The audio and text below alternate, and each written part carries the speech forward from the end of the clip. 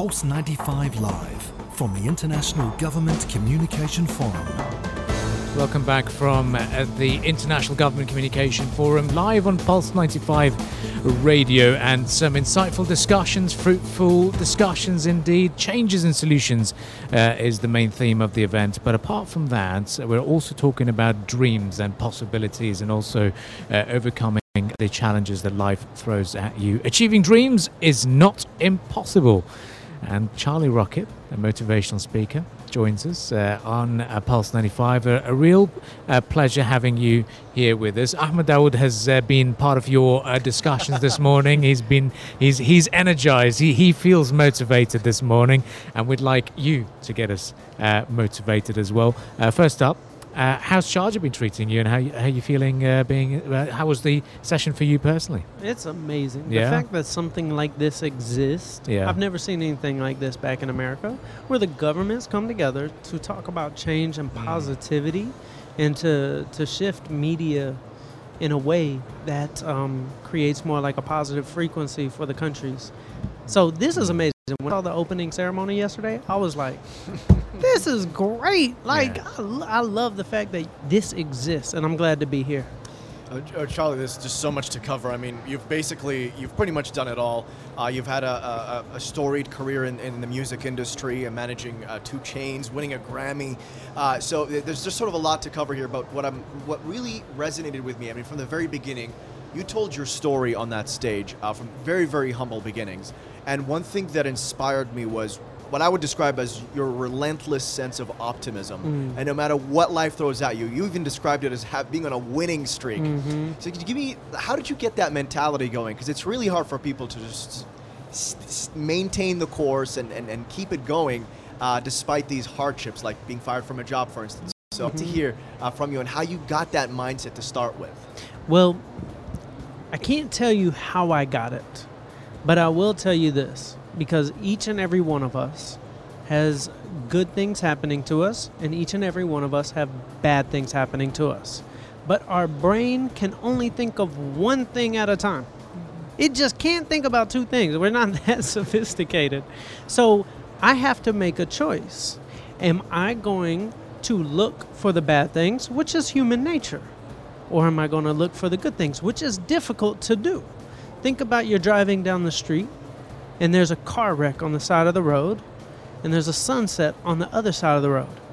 Human nature is so hard to fight the temptation not to look at the car wreck. It's very difficult.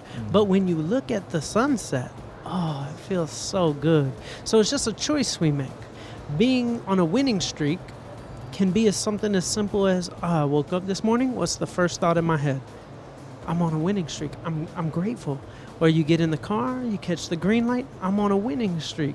If you catch the red light, you'll be like, well, I got to have more time with my girlfriend. You know, to find the win in every situation, your frequency changes. You start attracting so many more blessings because you attract what you are. And it's just a better way to live life. So when I gave it a try, when I was diagnosed with my brain tumor, I said, I'm going to win. But winning is not the finish line. Winning is a choice every single day. And the other thing about that as well is you also have this sense of just like thinking big and wanting to accomplish things as well. For a lot of people, they get caught up in ruts. You know, you have your 9 to 5, your daily, your job, and you get in a routine and you feel like you're not going to be able to do much in life.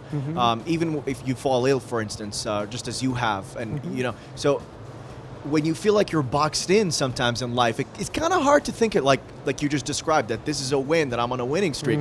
How did you manage to overcome that and just think as big as you did and even take things to a whole new level with the ambition as well? So one of the things that you got to do is stop looking at the stats, because the stats of life is going to probably say we're not doing good.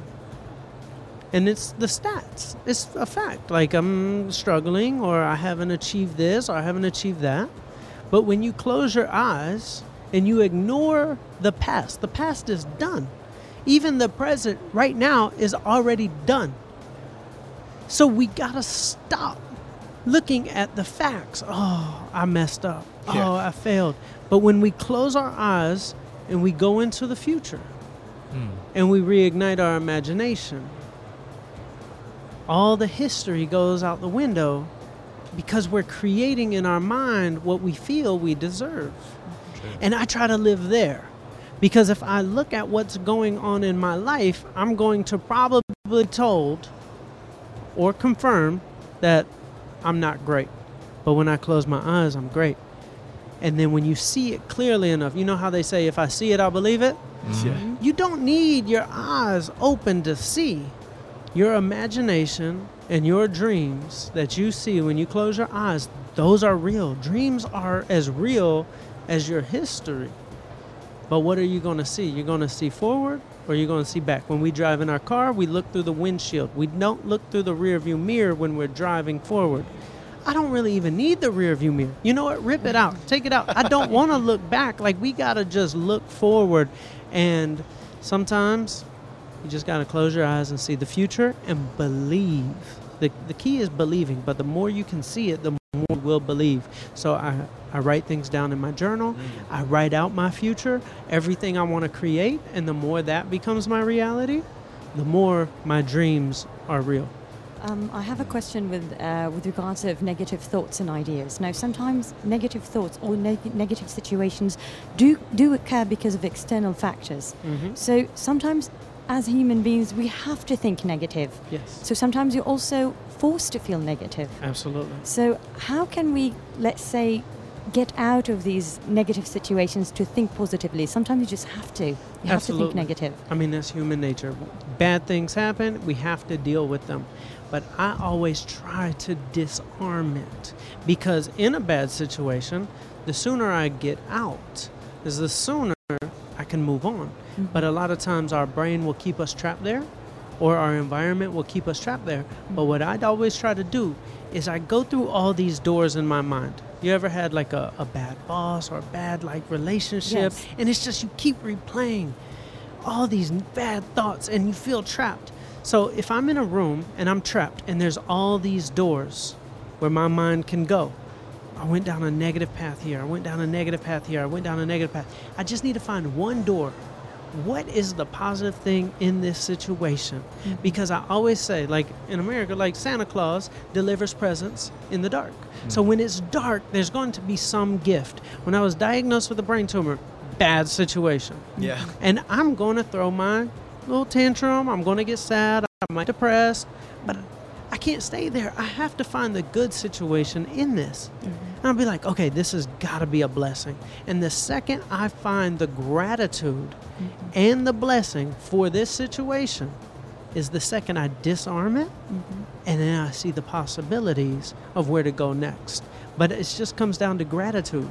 Like when I got fired for being Soulja Boy's cameraman, I could have stayed in a bad place. But I said, no, this is the best thing that ever happened. You were fired for being Soulja Boy's cameraman. Yes. What year was this, 2007? 2007. That was what, 15 years ago? How long ago? Oh, yeah. Like we were kids. Yeah. Like I was a kid, he was a kid. He was way ahead of his time, by the way. Yeah. With the way he marketed himself Yeah. and using the internet and such. So it's really fascinating to hear that Yeah. you're a part of that as well. Yeah. We could just get Exactly. sidetracked on that as well. But yeah.